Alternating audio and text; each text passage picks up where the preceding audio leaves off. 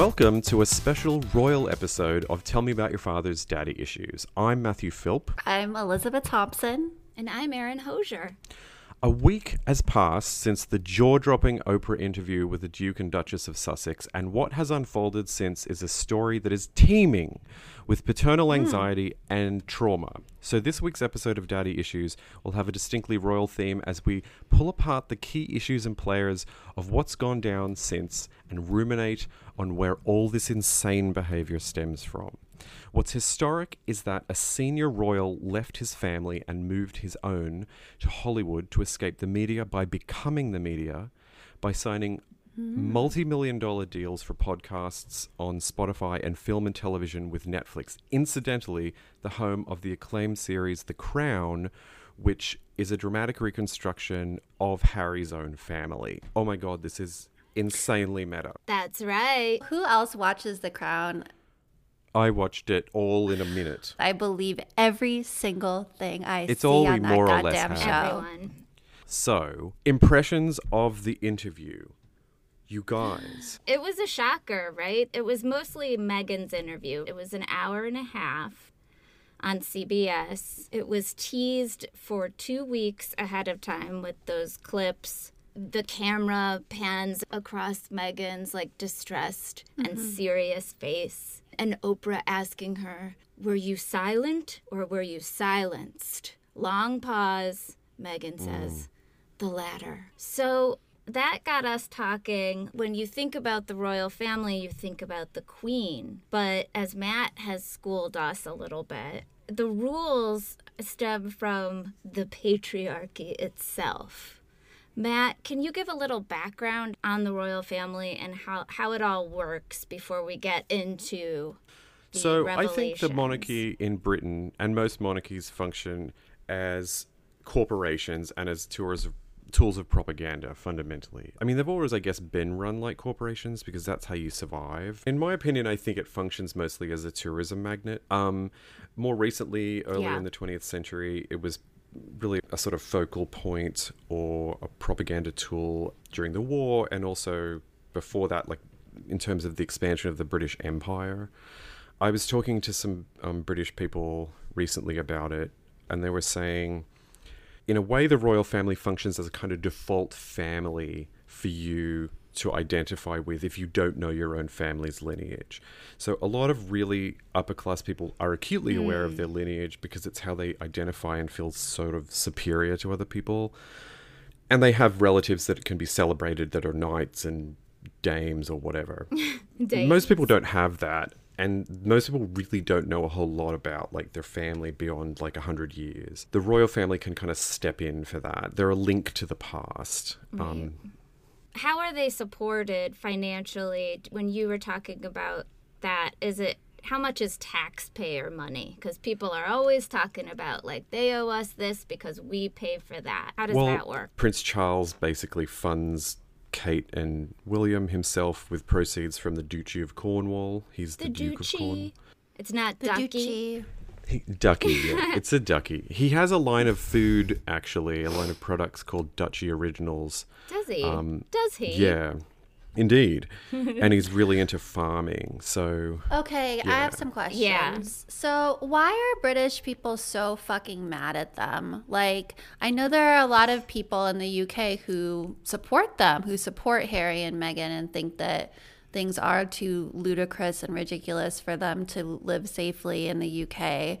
However, why are there so many people up in arms if we were to look at, media figures in the past week getting so outraged over this, like Piers Morgan? What are they so enraged about? Is it because they think, well, I pay taxes to bankroll your life and therefore you should have a smile on your face and enjoy all of it? But what do they care? Why do they care? I need someone to explain this to me. What do they care if they're talking about their unhappiness? Well, the big revelation by Meghan Markle, I feel is that the royal family is in bed with the British tabloids and newspapers, which we probably already know. But she talks at length continuously about the palace didn't protect us from the media. Well, no kidding, because the only reason the House of Cards stays up is because the press keeps it there,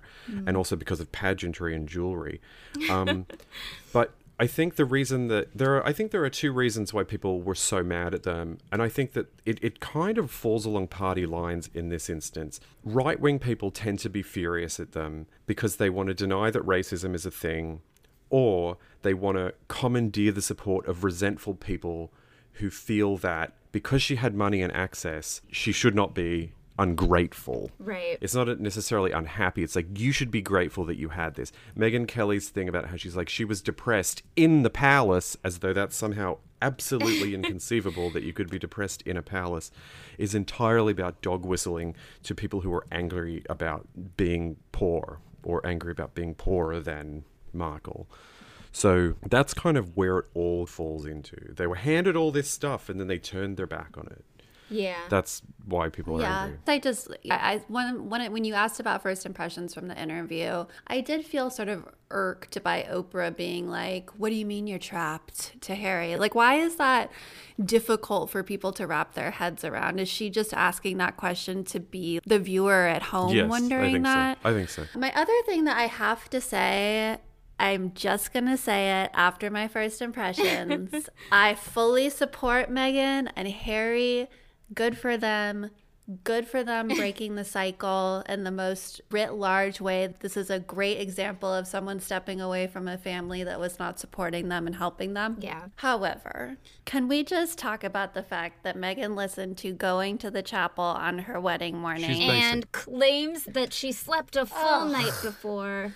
She slept a full night. She listened to Going to the Chapel. And also the whole, I've never really Googled the royal family. People were really outraged over that. And at first I also did a guffaw when I listened to it. Yeah. But when I think about it, I'm like, it makes sense that, I mean, she wasn't saying I had never heard of them or I didn't know anything about, I didn't know that his mom was Princess Diana or whatever. She was saying like she didn't know the ins and outs and the intricacies and all of the backstory to the royal family. And I don't really either. Most Americans don't. I would Google that shit if I was going to marry, a redheaded prince. Of course you I just would. I would Google everything. She did talk about You would Google it, but it's like, how much of it would you understand and like retain? Yeah. Besides the obvious stuff that you already know. Well, so much of it is so like absurd. It's all this made up nonsense that is supposed to be like kind of ordained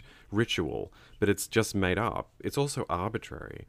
I think he should be commended for removing himself and his family for their safety and stepping out of this traumatic cycle. I think that the trauma comes from two different places. One, royalty is really bad for humans. If you are born into a royal family, it is not healthy. It is not okay. It is bad for you. It causes you to deny your entire being. And it's also kind of not healthy socially, I don't think. It's not good to hold these people up as though they're somehow more important. So when you live in that situation and your family, the people who have lived in it their entire lives, like Charles, like Philip, and like the Queen and like her father and her mother, that kind of corset on your identity and that fear that you could do something wrong that would completely destroy this entire institution and then it would be your fault. That's a crippling amount of pressure to live under. And it's traveled down, It's traveled down from Philip, who is 99. an eternally angry, entitled, patriarchal jerk, racist jerk. Tell us about it. Tell us about Phil, Big Phil. Yeah. Well, for a start, okay, so he was a prince of Greece. The majority of his entire family were killed in a plane crash. The crown goes through this, but he's basically was a nomad. He didn't have anywhere to be. How old was he when his family was killed in a plane accident? He was in his early teens, I think. Very So early. he was a little boy. He was quite young, yeah. Eventually, he kind of landed himself in the British royal family through the help of, because they're all related. So Louis Mountbatten kind of took him under his wing, brought him in, introduced him to Elizabeth when she was 13 and he was 18. And then they were eventually married. And then he was made a prince of Britain, renounced his previous title. But that meant that he had to spend his entire life one step behind his own wife and a woman, which really infuriated him. And it's interesting if you look up on YouTube interviews with him where people have tried to bring this up, he becomes extremely combative.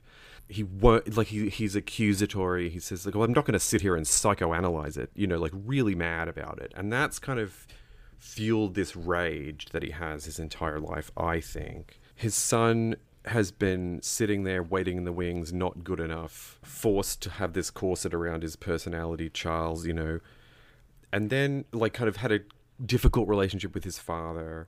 And then, of course, Charles had his own kind of public shame that unfolded. Yeah. Yeah, which his kids had to sit and look at. Well, let's get into it a little bit then. Yeah. With Charles and Camilla and Diana, Will and Harry's mother. Let's back up there. The other thing that stood out to me was how palpably sad Harry is. And how much pain he seems like he is in. That's legit. And that's the thing. Yeah, you can't get past that. And it doesn't seem like, watching it as the viewer, you know, he seems sad. And I do believe that they love each other and that they're supportive of each other because of the way that they would sort of look at each other before they answered a question, not hesitantly, but just sort of in like, I'm here with you kind of way, which I thought was sweet. But as far as Harry's pain goes, I mean, so I'm 38. So when Princess Diana was killed, I was 14. So Harry was 12, and I believe William was 15. And obviously everybody, you know, where were you when you found out that she died? The world was shocked. It was so sad. She was killed by the paparazzi, or that's what we say. She was killed by in a car accident when they were chasing her in France.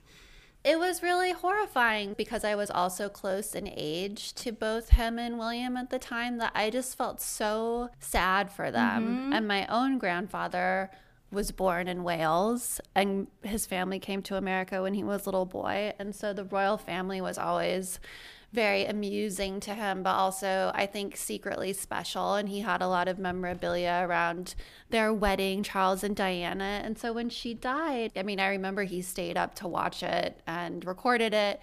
And then we rewatched it with him while he wept. And this is a man who is himself, if he was still alive, would also be 99. He is Prince Philip's exact age. But he was so devastated by her funeral. And you know, everybody remembers Harry and William walking along, you know, behind their mother's funeral. Her coffin. Just heartbroken with a card that said mummy that they had put on her coffin. Just the sheer force of people, you know, the volume of the screams, people crying out to them. I found a clip of William talking about that experience. He's talking in his early, I think, 20s or even late teens about it. And he says, you know, it was really surreal because people all over the world were mourning her as if they knew her and they didn't. Which, as a kid, I think if you were like a younger adult, that would be something that would stick out to you about your parent dying and being publicly mourned. Like, you would think that was strange. But then he says, and also people were grabbing at us and grabbing us. So just put yourself as a kid that you're 12 and people are touching you and grabbing out to hold on to you to be like, your mother was an angel, or, you know, whatever they were saying to them. I think that would be awfully upsetting. But also just the fact that I think it was probably totally awful and everything, but a lot of it probably wasn't shocking to him. That they kind of are required to be in this situation where they are public figures that people react to like this. Yeah. He'd I mean, you know, like, not that meant, I feel like that's an indication of how abnormal it would be for him. I think it As a human. it stands out that somebody that at this point has walked through crowds many, many times over. At this point, when William, not even Harry, gave that interview, he's gone through crowds over and over again. He's endured the pressure, but that detail that people were grabbing him, and it sounded like it was unsettling for him and Harry, that, I think, that matters. That little detail that he mentioned, that people were reaching out to them and trying to latch on to them. Think about the cloud of grief that they must have been and the numbness, and then you have people physically trying to pull you towards them. Well, it's a strange talk to responsibility. It's like what I was asking Matt the other day, like, what is the royal job. You go to a bunch of ribbon cutting ceremonies. You walk, particularly if you're a duchess or a princess, you walk, you know, along this throng of human beings who are touching you around the waist and trying to hug you and, you know, touching at your face and trying to get photos, and then you collect their presents, usually a stuffed animal and flowers. Right. And then what happens next? Then what? You're tired. Especially then what in the context of being 12 and 15 and having just lost your beloved mother in a horrific car accident. The other thing, you know, going back, Erin, to what you were saying, like, yes, we all know how Diana died. She was killed in a car accident, but she was killed in a car accident because the paparazzi was chasing her. It was a very unsafe situation. Like, we know that that's how Diana died. So that framed against, in the interview, over and over again, Harry says, we just wanted protection. Mm-hmm. We just wanted protection. Well, is he talking about financial protection? Is he talking about, you know, protection from the media and killing unflattering stories? And why didn't they protect Meghan more from having endless, ridiculous, mean things published about her? I think that's true. But I think the biggest thing he was asking for, that family, from his family, is please don't kill my wife. Yeah. They took away her security. They took away her bodyguards. She and Archie and now Harry are without, you know, the Metropolitan Police detail that UK taxpayers pay for. They took that away real fast when they moved to the Commonwealth in Canada. But for them to do that, given the context of how Harry lost his mother at 12 and what he had to endure publicly after that, seems wildly cruel. And again, all he is saying is, please do not let me, my wife, and my child be murdered by whoever on the street. And they said, no, we don't think so. Because there's a precedent, and the strength of the monarchy is that it doesn't change. So they have all these rules about if you have His or Her Royal Highness in front of your name, you get a certain level of security. If you do not have that, you no longer do. There is no other way around it for them.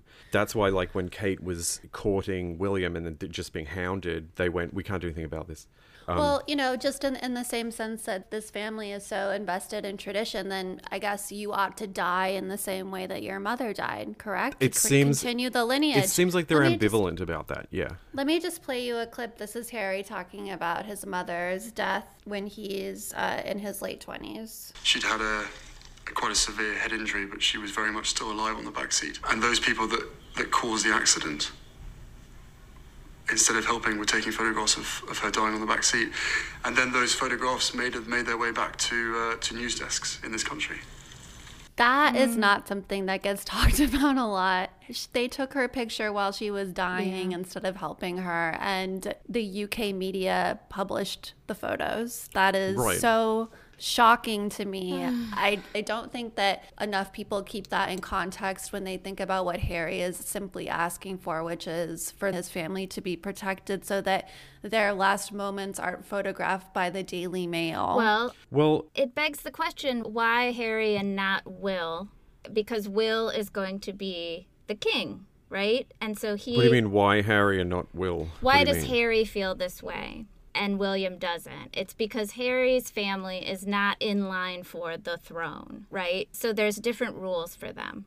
Yeah, I mean, it's also just sort of lucky that William's kind of like dull, and so is Kate. You know, they're not particularly interesting people, which is why they're very good at that job.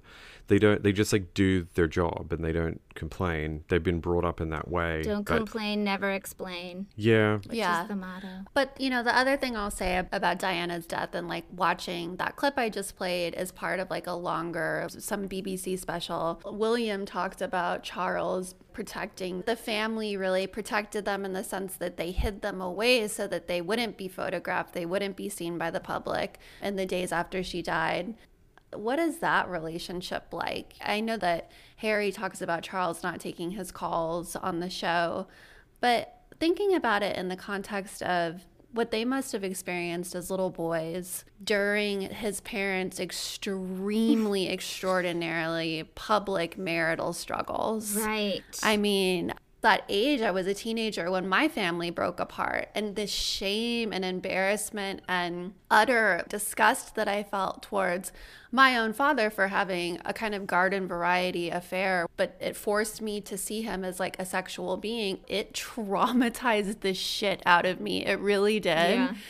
And I can't imagine being, how old would they have been? 7, 8, 9, 10, 11, and having to experience tampon gate publicly. Right. They, you know, that kids were making fun of them at Eton, and if they weren't, they were seeing it on television. That shit was everywhere, which brings us to the infidelity of the royals, and I'll hand it off to you, Erin. Yes, the royal family is known for its infidelities. As a royal, I guess you're entitled to side pieces. This is the tradition of the Prince of Wales, yeah. Yeah, the Prince of Wales, Charles, as we all know from The Crown, had a decades-long affair with Camilla Parker Bowles.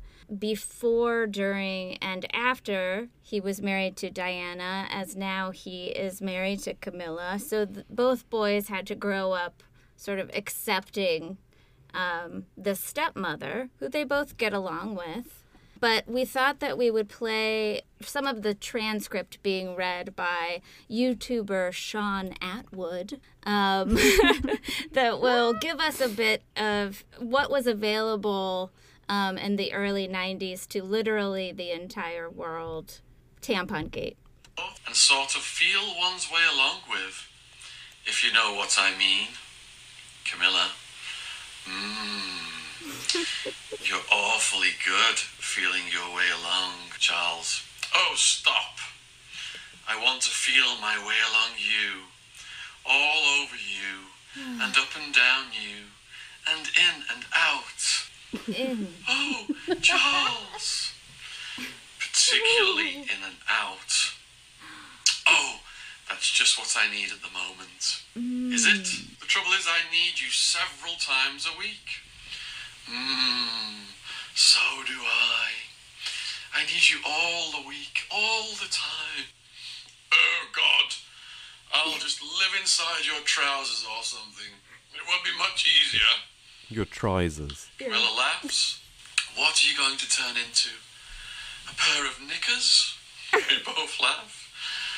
Camilla, oh, you're going to come back as a pair of knickers? Or, God forbid, a Tampax? Just my luck. You are a complete idiot. Oh, what a wonderful idea. Oh. Okay, I'm going to stop Perhaps because you it's... could come back as a I am box. so... He's like, well, maybe I'll be the box. Perhaps I'll be the box of tampons. Maybe I'll be the tree that turns into the box. Yeah. The reason that we played a comedic YouTuber reading that dialogue is because the actual audio, which is on the internet, sounds like it was recorded in a microwave on planet Mars because the audio is so old. It's from like 1989, right? Who was taping that audio? Wasn't it the News of the World or something? So one of the tabloids. Tapped their phones. But, you know, again, as a 38-year-old woman listening to that, you feel their repression. They're like, in and out. You will go in and out of me. That is sexy talk for them. They're like very much describing the mechanics of like Intercourse. missionary Yes. intercourse. Yeah. Okay, great. However, as an adult listening to it, it's embarrassing. And I can't imagine being 8 or how old they were because you know that they listened to that. They had to have heard I it don't know, or heard like- references to it. Or had seen people throw tampons at their dad in public or something. I'm sure it happened. Well, I don't know. Everybody says that when you're a royal, everything is kept from you. Meghan claims that she never heard Megxit before Oprah told her. That was stupid. That was really unbelievable. They'll use Meg for anything, Harry. Let's talk about Andrew. Apparently, he is someone that the royal family deems Protectable. appropriate to protect. And yet, Harry, who has not raped teenage girls, Right. is not. That's that's pretty startling. Because I guess it's like he's difficult. You have to quarantine him somehow.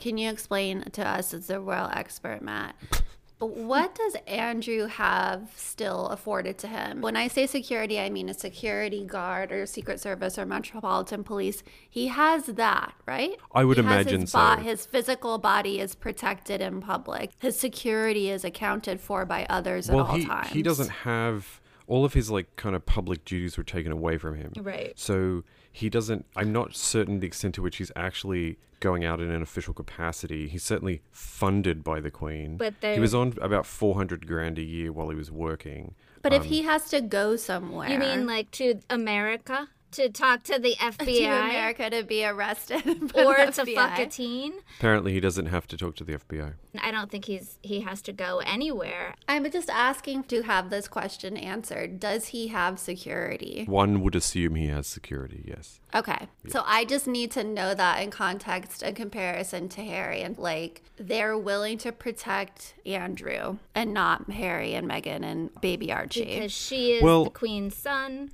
and Meghan is a Black American woman. And that is what the implication has been all along, is they left because of racism. But also, what's interesting too is that they took away Archie's title. Well, they never gave him one, and they talked about how that was the case before he was born. And in fact, there is a royal precedent for the children of titled senior royals not having titles. Like Princess Anne's children are not titled because she didn't want them to have titles. Because I think Princess Anne probably thinks royalty is crazy and toxic as well. So she's like, I just don't want my kids to have to deal with that crap. But she chose that, whereas in this instance, they have not chosen it. Yeah. Well, it's like Archie would become prince when Charles takes the throne because... Well, I don't think Archie... It seems like Archie doesn't get anything. Okay. I think that's the weird thing. He doesn't get anything. He should. Makes sense if his grandfather's the king. Yeah. But, who knows? It doesn't seem to be their priority. I'm Elizabeth Thompson. And I'm Erin Hosier. Right now, you're listening to our very special royal episode of Daddy Issues, where we are talking about the capital T trauma of coming out of the royal family. We just want to quickly let you know that if you hop over to our Patreon, patreon.com/Tell Me About Your Father, you will find a bonus episode purely about the biggest garbage bag of them all. The Douchoisie. Andrew, Prince Andrew. That's the right. Duke of... What is he? The Duke of Farts. Yes. Bad Dads, our ultra special Patreon series. $3 a month. Hop on over for just $3. You can hear extra bonus episodes. We also have an episode of Bad Dads about Ted Cruz. And whomstelse. Is that it? Well, no, we had a... Jamie Spears. Oh, Jamie Spears. All right. Anyways, this was an amazing ad. We'll get right back to it. Patreon.com/Tell Me About Your Father. Bad Dads. Prince Andrew. Go listen to it. Thank you. Should we talk about Meghan's father, Mr. Thomas Markle, who's been quite the lightning rod throughout these last 3.5 years that they've even existed as a couple? Everyone listening may remember that famously her father, Thomas Markle, did not attend her wedding, and Prince Charles walked her down the aisle. There was a huge drama that the paparazzi or the British press had paid him off in 2018 before the wedding. Like, they showed him having a suit dry cleaned or something. They also showed him in an internet cafe in Mexico where he lives Googling reading her. a book about English castles. Oh, there it is. Right. And eating fried Brushing up. chicken. A posed photo, of course, but it was hilarious nonetheless that they paid him. They set up this photo of him looking at So good. English castles, if only to, I think, create the sense too for Americans. Because I remember when those photos first came out, people were like, Oh, I know. like, oh, he thinks he's going for the wedding or he's getting ready, and then to find out that he was paid to do that it just was instantly not funny, sweet, and icky. In that way, he's like Jamie Spears. He's also like Michael Lohan. He's also like Amy Winehouse's father. Like they've got a daughter that's a cash cow, so they're just like this unbelievably clumsy oaf that gets kicked around and paid for by the press and just can't get it right and can't respect their own daughter. Well, that's he's a true. shitbag. He does seem like a total shitbag, but it's worth noting that Meghan adored her father and said the following about him just a few years ago.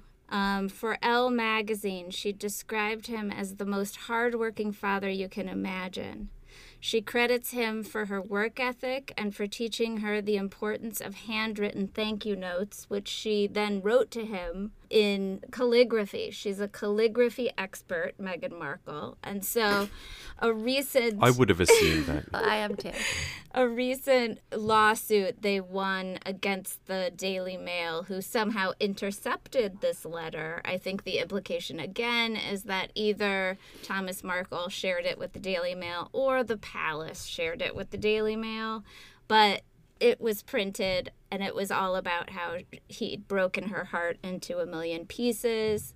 But before that split, she talked him up a lot. He made her a mixed race family of Barbies. And then just a few years later, before the wedding, Markle told the Daily Mail that his daughter would be, quote, nothing without me. I made her the Duchess she is today. He smelled the money. She's mixed race, Meghan Markle. Her father is white. Her mother, Dorian Raglan, is black. Her mother was married to Thomas for 8 years, like the late 80s into the 90s. I think Meghan was 6 when they divorced. Dad was a lighting designer on several TV shows, but General Hospital for a bunch of years. He took her to sets. They lived in LA. Mom is a licensed social worker. So it seemed like a normal, second marriage for him. He has 2 way older than Meghan children. Samantha, who is the older sister who's crazy and is always on TV talking about Meghan. She hasn't seen her in 18 years, and yet she wrote a book called The Diary of Princess Pushy's Sister, Part 1. Which sounds like something you would write in like fifth grade. This woman's in her 50s. She's like 50. It's not fair. And then she has a half-brother, Thomas Markle Jr., who recently held a gun to a woman's head during a drunken argument. And I just wanted to say, too, that before the wedding, and I remember this, Harry told the press that his family is the family that I suppose she's never had. Mm-hmm. So he did imply that his family was the better family, the more nurturing and loving family. Well, all families have skeletons. All families have addiction, mental illness, and infidelity running through their veins. Oof. However, I do think listening to you talk just now about Meghan and what she's been through and where she's come from, that perhaps the emphasis on, she says on Oprah she was suicidal when she realized how much the Buckingham Palace was not going to protect her. Right. Figuratively from the media and also literally her body moving through space. but really. Yeah. And so I imagine that if you grow up with that kind of derision, loss of love, betrayal by your own dad and sisters to talk to the media about you, other trauma, that you're going to want to feel protected. The protection and comfort and consistency is something you're going to want in the family that you marry into. It makes sense that she really wanted those things. She doesn't want to just survive, Busy. She wants to thrive. She does. So I'm about to play an extra from the Oprah conversation. It was a bummer because they had to kind of cut out all the Thomas Markle stuff, but we got a piece for you right now. This is about all the mishgas with the tabloids and Meghan's dad. Was working with the tabloids?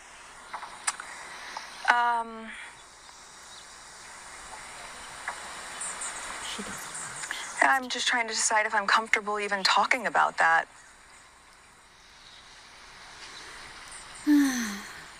Take your time, Meg. It was, if we're going to use the word betrayal, it's because when I asked him, when we were told by the comms team this is a story that was going to be coming out, which, by the way, the tabloids had apparently known for a month or so and decided to hold until the Sunday before our wedding because they wanted to create drama, which is also a really key point in all this. They don't report the news, they create the news. Oof. Just like us. We called my dad and I asked him, and he said, no, absolutely not. And I said, you know, the institution has never intervened for anything for us, but they can try to go in and kill this story. But if they do this once, we're not going to be able to use that same leverage to protect our own kids one day. He said, no, absolutely not. He hadn't been talking to them? Yeah. So he basically lied to you. Well, and so when I said we won't be able to protect our own kids one day, and I said, so I just need you to tell me, and if you tell me the truth, we can help. And he wasn't able to do that. And that for me has really resonated, especially now as a mother. You know. Not being willing to protect you.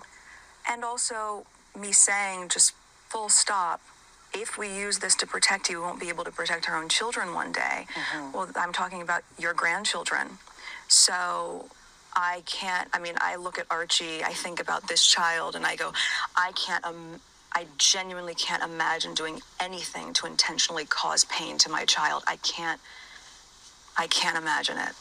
So it's hard for me to reconcile that. So your father being hunted down, it seemed like you were saying in some ways that they did this to him. So I want you to be able to clarify this, that the tabloids, the media did this to him, they hunted him, but he has a responsibility in it too. Everyone has accountability. Look, they've hunted my mom down. Right.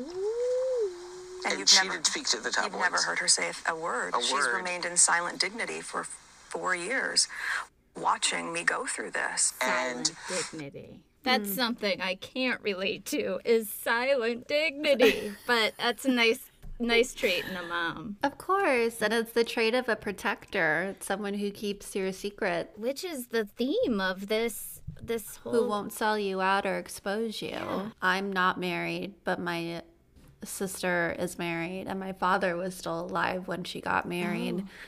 And he was really in the depths of his drinking at that point and was in pretty bad shape.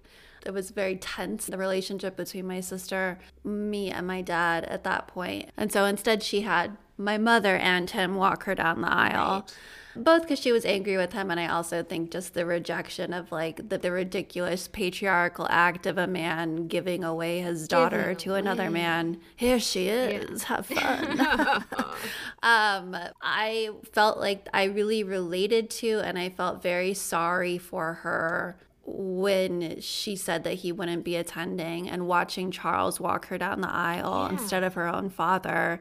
I remember seeing people on Twitter or on social media or even things written about like that's a powerful image and a powerful moment for people who don't have good relationships with their fathers. Yeah. Because so many people don't have relationships with their dads, and do have dads who would willingly harm them and mothers who would willingly harm them. And I think the fact that she talked about that on Oprah is important. And it's also worth noting, I mean, she was telling us, I was suicidal.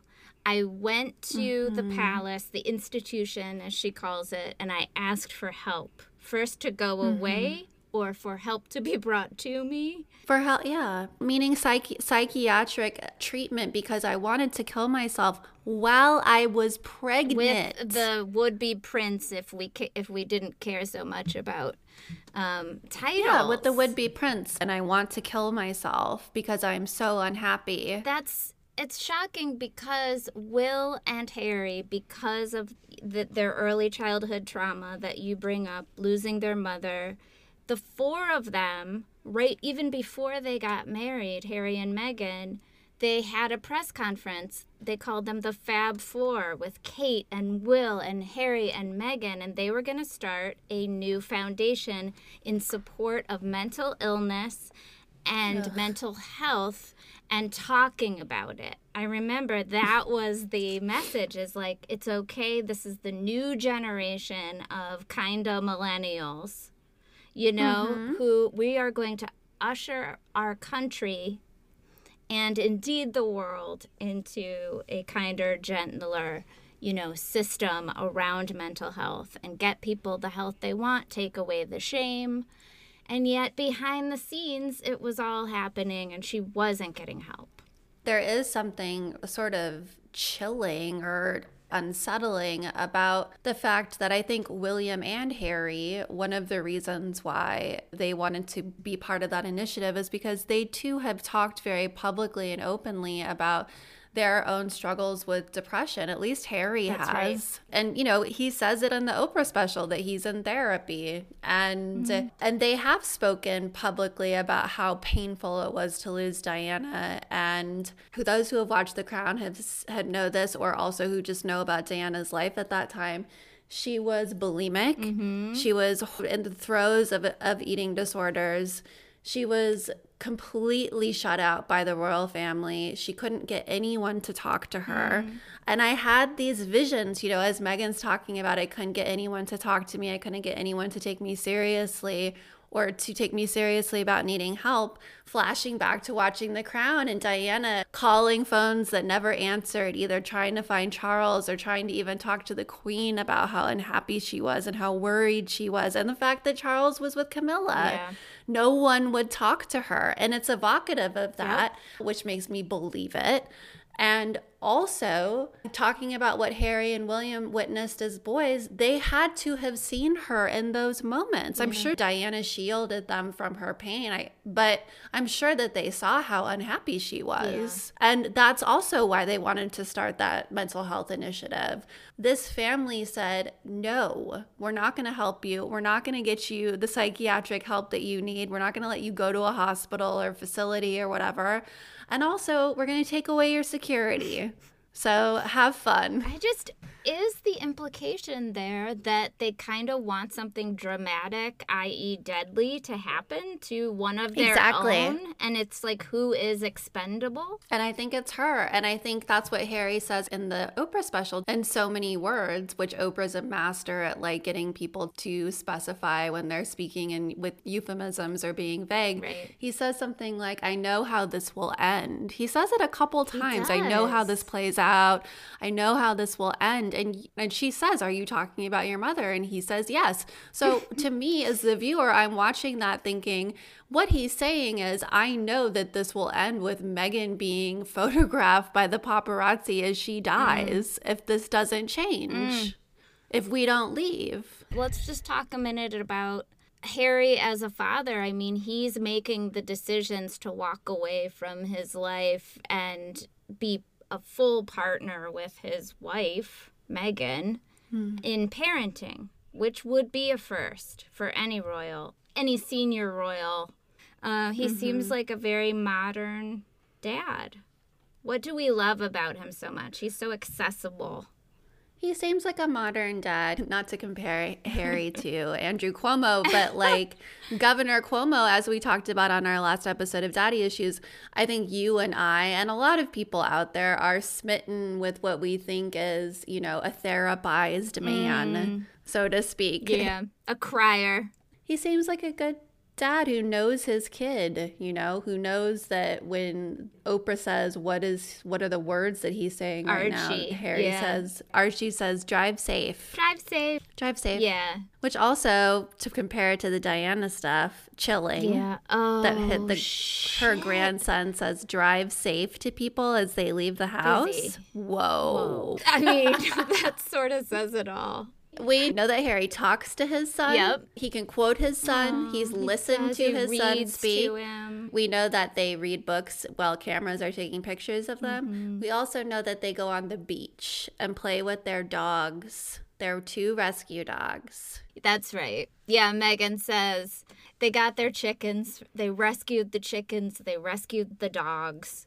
And so Meghan says at one point in the chicken coop, I just like to rescue. And I thought maybe, not to take it away from Pretty Woman, she wants to rescue that prince right back. She wants to rescue him right back. She really does. Then at the end of the Oprah interview, she asks them, right? What does she say? Who saved who? Is that what she says? I think she does. I think she says who saved, or something about like the fairy tale. The fairy tale has a different ending. They both credit each other with saving each other, which is a little eye-rolly, but probably true. It's probably true. It sounds like she was raised by wolves and so was he. What did we take away from this? That Harry's traumatized because he wasn't protected, and that the royal family is basically saying, we know and we don't care if you live or die. Yeah, and I think it's a commentary, Busy, on modernity. And America's belief is that you can make the family that you want. Your chosen family. It's not about blood. It's about love. We have our families of origin and then we have chosen family. And we know that in Harry and Meghan's chosen family is Catherine McPhee and David Foster. That's right. Also, how weird that like David Foster and Catherine McPhee are like their couple friends. Yeah, it is a little weird. And like, what was their role in them coming here? Yeah, I think they helped find them that place in Vancouver and probably like threw them a plane. That was a big thing too. She always got yelled at for taking private planes, like they all don't. Who's flying commercial in the royal family? Exactly. Anyway, we digress. We have our families of origin and we have our families of choice, and there are a lot of people in this world who need to make new families to get their needs met. And that's a good thing. We're going to play Go Into the Chapel just to exit. She loses her voice, but she gets it again in the end. We'll wrap it. All right. That was great. Thanks so much. Tell Me About Your Father was created and produced by Erin Hosier, Elizabeth Thompson, and Matthew Philp. Follow us on Instagram and Facebook at Tell Me About Your Father, and become a Tell Me About Your Father subscriber at patreon.com/tellmeaboutyourfather for exclusive access to our series Bad Dads, which lays out why certain celebrities are dreadful fathers. Thanks for listening.